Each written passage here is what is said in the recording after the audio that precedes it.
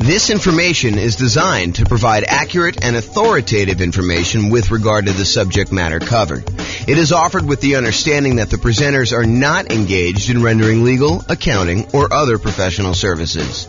If legal advice or other expert advice is required, the services of a competent professional should be sought. Welcome to the Garden Grove Real Estate Investing and Real Estate Financial Planning Podcast. Learn all about investing in real estate in Garden Grove, California, with a combination of real estate financial planning and modeling with numbers specific to Garden Grove. Plus, syndicated, more generalized recordings of live and pre-recorded real estate investing classes, not all of them specific to Garden Grove. Be sure to stay tuned after the podcast for a message from our sponsors. Well, good morning and welcome, everyone. I am your host, James Orr, and I have a really exciting class to share with you today. I just worked on massively overhauling and improving this tool that I've had for a while. I've used this in a bunch of classes previously. The first version of it I got from, I believe I got from Terry Evans, a lender here in Northern Colorado. And since then, I've modified it pretty significantly, so it's probably unrecognizable to her. But originally, I think she gave this to me to kind of explain how some different loan programs worked. She's a lender here, and I was a real estate agent at the time, although I still am a real estate agent, I'm just not active. However, I've used it in a whole bunch of classes to kind of show how different loans compare and how the monthly payment on different loans compare so that we can evaluate as real estate investors which one of the different loan programs, if we're considering all these different options, which one's going to give us the most cash flow. How can we improve cash flow the most by choosing which loan we pick? And so today's class is the loan comparison spreadsheet for real estate investors. And I'm really excited to show you my latest version. And here it is. So this is a brand new, cleaned up, visually improved version of a spreadsheet that you can use to compare different loan types and mortgage insurance comparisons. So it's your way of kind of like evaluating which loan to do. And I've highlighted which fields you should be filling in. Of course, you can go and modify other parts of the spreadsheet, especially if any of the formulas change over time, you need to kind of update those. But for the most part, you should be able to. And let me know if you can't. Now, kind of we'll update it and make sure that we kind of make it right over the time because this is brand new. But you should be able to just update these fields, the ones that are highlighted in bright red, and be able to modify it. So let me walk you through what's going on here so that you can understand why this is powerful. And then I'll show you some of the outputs that you can do. So the first thing is you're going to want to put in the purchase price of the property that you're considering buying.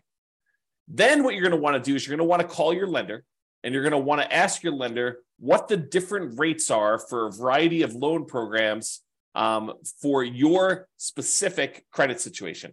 You know, for the sake of classes, I used to put in here the credit score used in order to get the rate and then the minimum credit score required in order to get that particular loan. Those are like the two lines at the bottom. However, for you, when you're going to go call your lender and work on filling this out, you're going to want to have them run it with your specific credit scores for your situation. So don't just go ahead and say, hey, give it to me for the credit score of 660, because that's not going to be appropriate for your situation. You want to use your exact number. There was something else I was thinking. Oh, one other thing I want to mention is please don't just send this over to your lender and ask them to fill it out for you. You should get on the phone and you should talk to them and find out like what the differences are between, you know, doing this loan program and this one and, you know, how they're feeling about pricing. You should call them and have a conversation. Don't just send them the spreadsheet and ask them to fill it out and send it back. And definitely do not send this to like 3 or 4 or 5 or 10 or 20 lenders and have them all fill it out so that you get a whole bunch back and you can kind of shop them. That would be inappropriate. That's not acceptable. So please don't do that. Okay, so with that being said, you're really focusing on filling these red areas in, but I'm going to walk you through what's happening. So you're going to call your lender. You're going to say, hey, if I were to get a 3.5% down, that shows you right here how much it is, 3.5% down, a FHA loan, what is the interest rate today for doing that? And they're going to tell you, you know, whatever it is. It's 6.5% or something like that, whatever they tell you. And you're going to write down the percentage here in this red box. And then you're going to ask them, hey, is the monthly PMI rate on that one still 0.55%? And it depends on like which version of FHA you're doing. But for the most part, if you're doing 3.5% down, it's going to be that 0.55%. That usually doesn't change. Although it changed recently, but it's changed for everybody. It doesn't change like daily. So you're going to tell them that. So you're going to get that number here. And so what it does is it then calculates in, hey, look, if you're getting a $450,000 property, that means you're going to put $15,750 down. That means your loan amount is going to be this $434,250. You're going to have a certain amount of money that you need to pay in as an upfront PMI fee, mortgage insurance premium. So FHA loans have an upfront fee that you pay. And so you're going to pay that upfront MI fee in order to do that. And so you're going to roll that into the loan in our example here. And so the total amount you're borrowing is this $441,849. And then this is your interest rate, and this is your monthly PMI rate or mortgage insurance premium rate for FHA. It's just called something different. And then it shows you what your effective rate is, which adds these two together just to show you approximately what you're really paying for that loan. And then it shows you calculates your principal and interest payment, what your monthly mortgage insurance premium is, basically takes this number and does that. It estimates your hazard insurance. You'll notice the insurance is going to be the same all the way across for all your properties. You could change that and do that. In fact, maybe I should make a note to make that a field that's editable. This is what happens when you make improvements. Make a note. Note to myself. So hopefully I'll make that change before I get it up. And we will take care of that. Let's see here. So MIP. I'm sorry, not MIP. This is the hazard insurance and taxes. Editable. All right, so I'll go ahead and make a note on that to mark those as where you can edit those. They are editable. The spreadsheet's completely open, so you can edit any of these fields you want, but I'll highlight it so that it actually makes it easy for you to see which ones there are. So in other words, it shows you the estimated tax hazard insurance. You put that in there, and it's the same for every one of the loans because your insurance doesn't change. Your regular property insurance doesn't change. And then your taxes, the estimated taxes on your property, and that doesn't change regardless of which loan you use. So that's going to be the same all the way across. But then it shows you for the FHA loan, for example, what your total amount of your principal and interest, your PI, plus your PMI, plus your taxes, plus your insurance. So PITI plus PMI, right here, PITI plus MI, and it shows you what the total monthly payment is for getting that particular loan. And we're going to show you in a chart here later what the actual loan comparisons look like, but you can see them going all the way across as to what the different loan amounts are for various loan programs. Then you're going to do the same thing. You're going to ask them, hey, what's the USDA rate? And they're going to tell you the mortgage interest rate for that. And you're going to ask them what the PMI rate is for that. And you're going to ask them what that is. And then it shows you you're putting nothing down. It's a $450,000 loan. There's an upfront MI payment. In order to get that, we're going to add that to the balance of the loan. And you're going to see all that and verify these with your lender. Make sure that this is how they're doing it and that you're doing it the right way. And if you have to, adjust it. And so it shows you the effective rate, shows you what the total payment is for those. Go do a VA loan, especially if you can get one. If you can't get one, then probably don't do that. If you're not going to buy a rural property, you may not even need to do USDA, but go ahead and put them in here, your interest rate. There's no PMI for VA loans, no monthly PMI, so it's NA there for that. And it shows you what the overall interest rate calculates the payment for that one. And then do two different versions of the either 3% down or the 5% down owner-occupant conventional loan. So we're going to do a whole bunch of different conventional loans. We're going to do 4 different ones for owner-occupant, 3% down, 5% down, and then we're going to do one where the lender pays the PMI or where you pay it monthly. And then the 5% down, we're going to do one where you pay the PMI and the lender pays the PMI. And then we're going to do all of the non-owner-occupant investment versions, like a 15% down one with PMI, 20%, 25%, 30%, and 40% down, just so you can see the loan programs. Now, if you're in a situation where you're like, look, I can only get one loan, like I only qualify for FHA and I only have 3.5% down, I can't even qualify for a 3% down conventional, maybe you don't need to do this spreadsheet. But if you're someone who has a lot of options, you've got great credit, you've got a large down payment, you could either do the nomad strategy, you could do your kind of like investing strategy, and you're trying to figure out like, which way should I go in order to optimize? This is a great tool to help you make that decision. If you can only do one loan, filling this thing out is overkill. Okay. So if you can only do like an FHA loan, don't bother. Just do the FHA loan and figure out what the payment is and work that into your spreadsheet and your analysis. All right. So otherwise, we do this 3% down conventional loan. If you're doing monthly mortgage insurance, you're going to have a monthly MI rate here. If you're having the lender pay it for you, you're usually going to not do that, but you're going to have some points in when you do it. And so you do it this way. And then your monthly MI right here, 0.4, and then the lender pay PMI, you're not going to have one here. If you're doing a 15% down investor loan, non-owner occupant, you're going to have PMI because you're putting less than that down, and you're going to put an interest rate in here for that. So you're going to have both these in this case. All these other ones, because you're putting at least 20% down, you don't have any PMI. So PMI is gone on all those. Then I usually make notes. Sometimes a lender will tell you, hey, look, I don't have a par rate for this. I don't have one where you don't pay any points. And so in those cases, they will tell you have to pay 2 points in order to get this rate. You're not able to get a rate where you don't pay points. And so you can put in notes here just to say, hey, how much the points are, just so you can see it. It doesn't get factored into any of the calculations because this doesn't include like closing costs per se. It's only calculating like PMI on your loan and your monthly payment. So I want to make a note, though, to remind myself, hey, this thing costs money in order to get this rate. And so it's not quite apples to apples when we do our comparison. All right. And you'll notice this one says par, showing you that they didn't require points on any of those, which is pretty normal for me.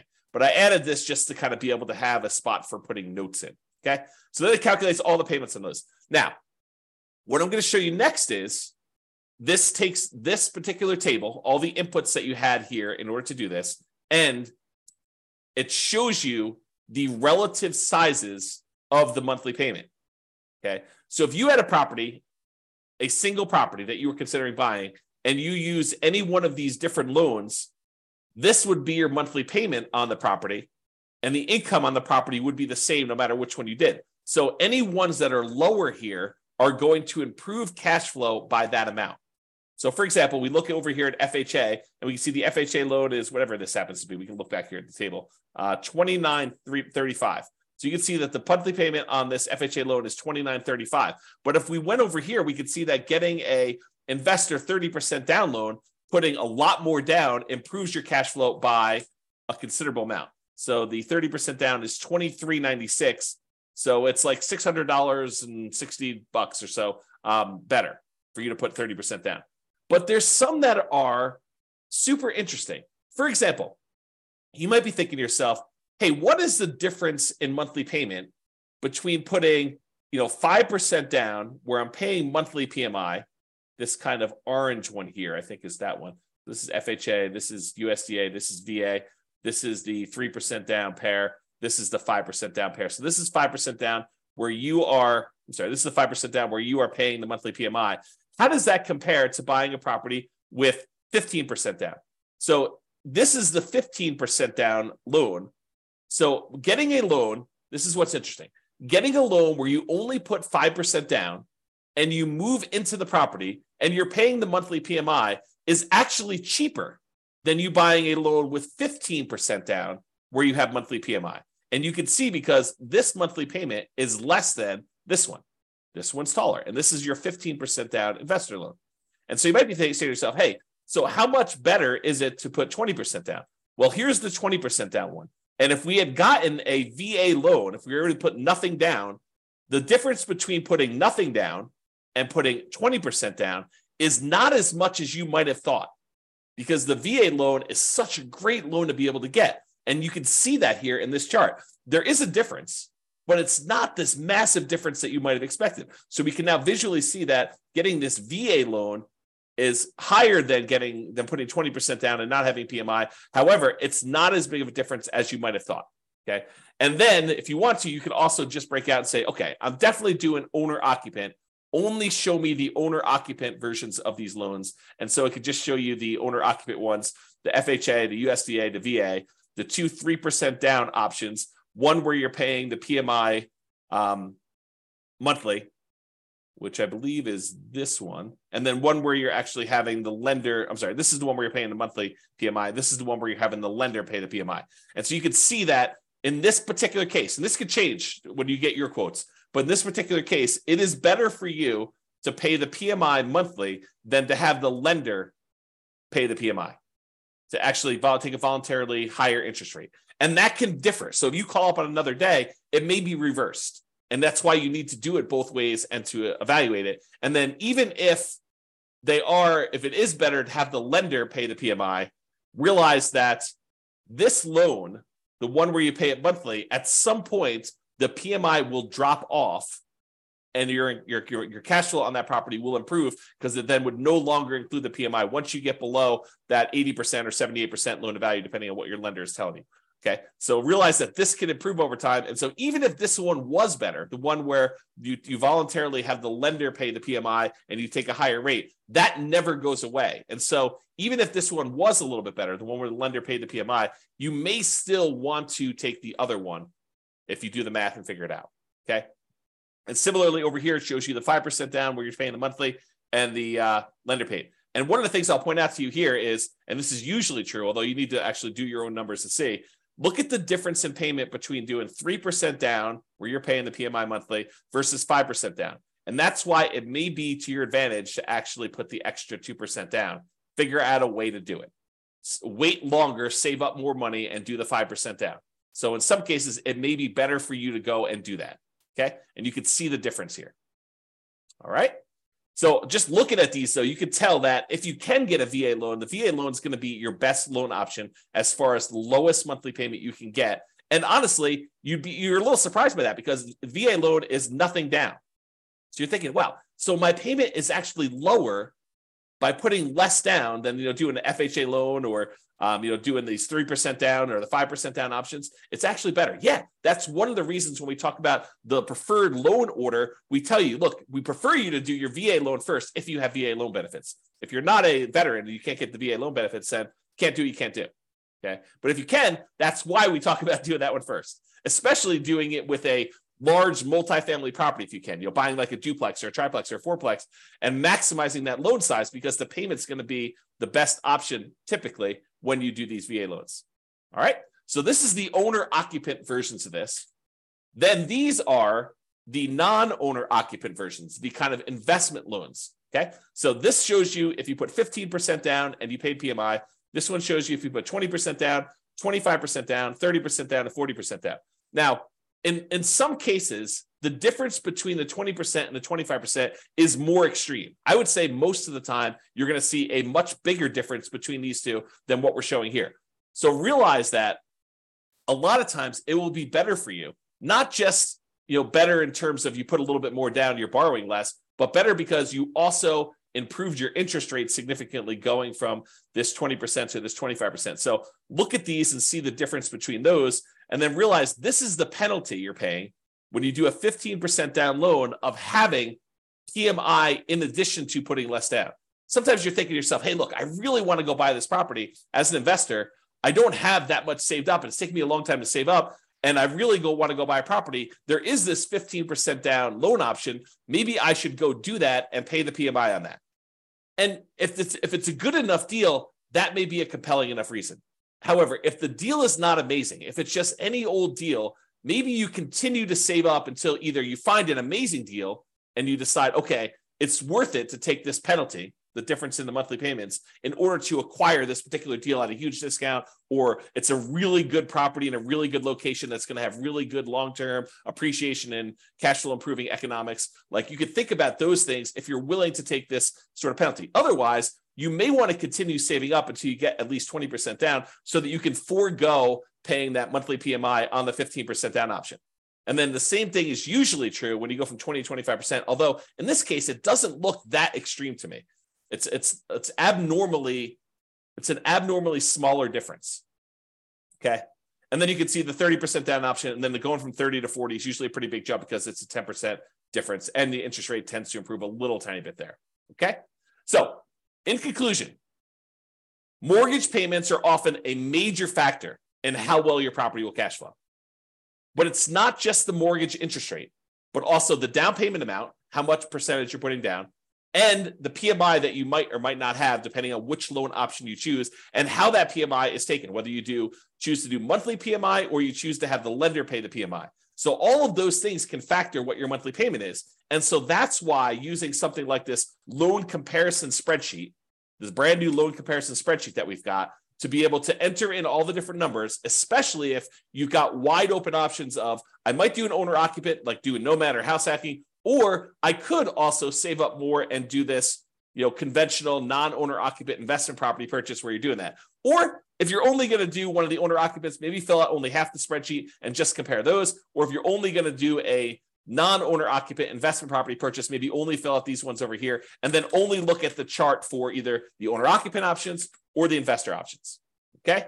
That's all I got for you. Any final questions before I let you all go? Thank you all for coming on. I do appreciate it. Otherwise, I will get this up there and I'll make that correction to the spreadsheet and I will get it posted up. I'll put a link in the show notes if you're listening to this on a podcast or if you're listening to it on the video thing, I'll put a link there too. All right, doesn't look like there's any questions. I appreciate you all for coming on. Thank you so much. Good to see you, Tony. I will talk to you all soon. Bye for now. With home prices up, mortgage interest rates up, and rents up, but not quite enough to counteract the higher prices and interest rates, cash flow on rental properties in Garden Grove is harder than ever. Book a call with the Real Estate Financial Planner to apply our proprietary 88 strategies to improve cash flow on your rentals. See the show notes for a link to schedule your call and prove your cash flow today. If you're a real estate agent, lender, or professional in Garden Grove that wants to help our real estate investor listeners, consider reaching out to learn about collaboration opportunities with this podcast. We'd love to add more value to our listeners by having you assist our investors buy, sell, and finance their real estate investments. See the show notes to schedule a call to discuss collaboration opportunities.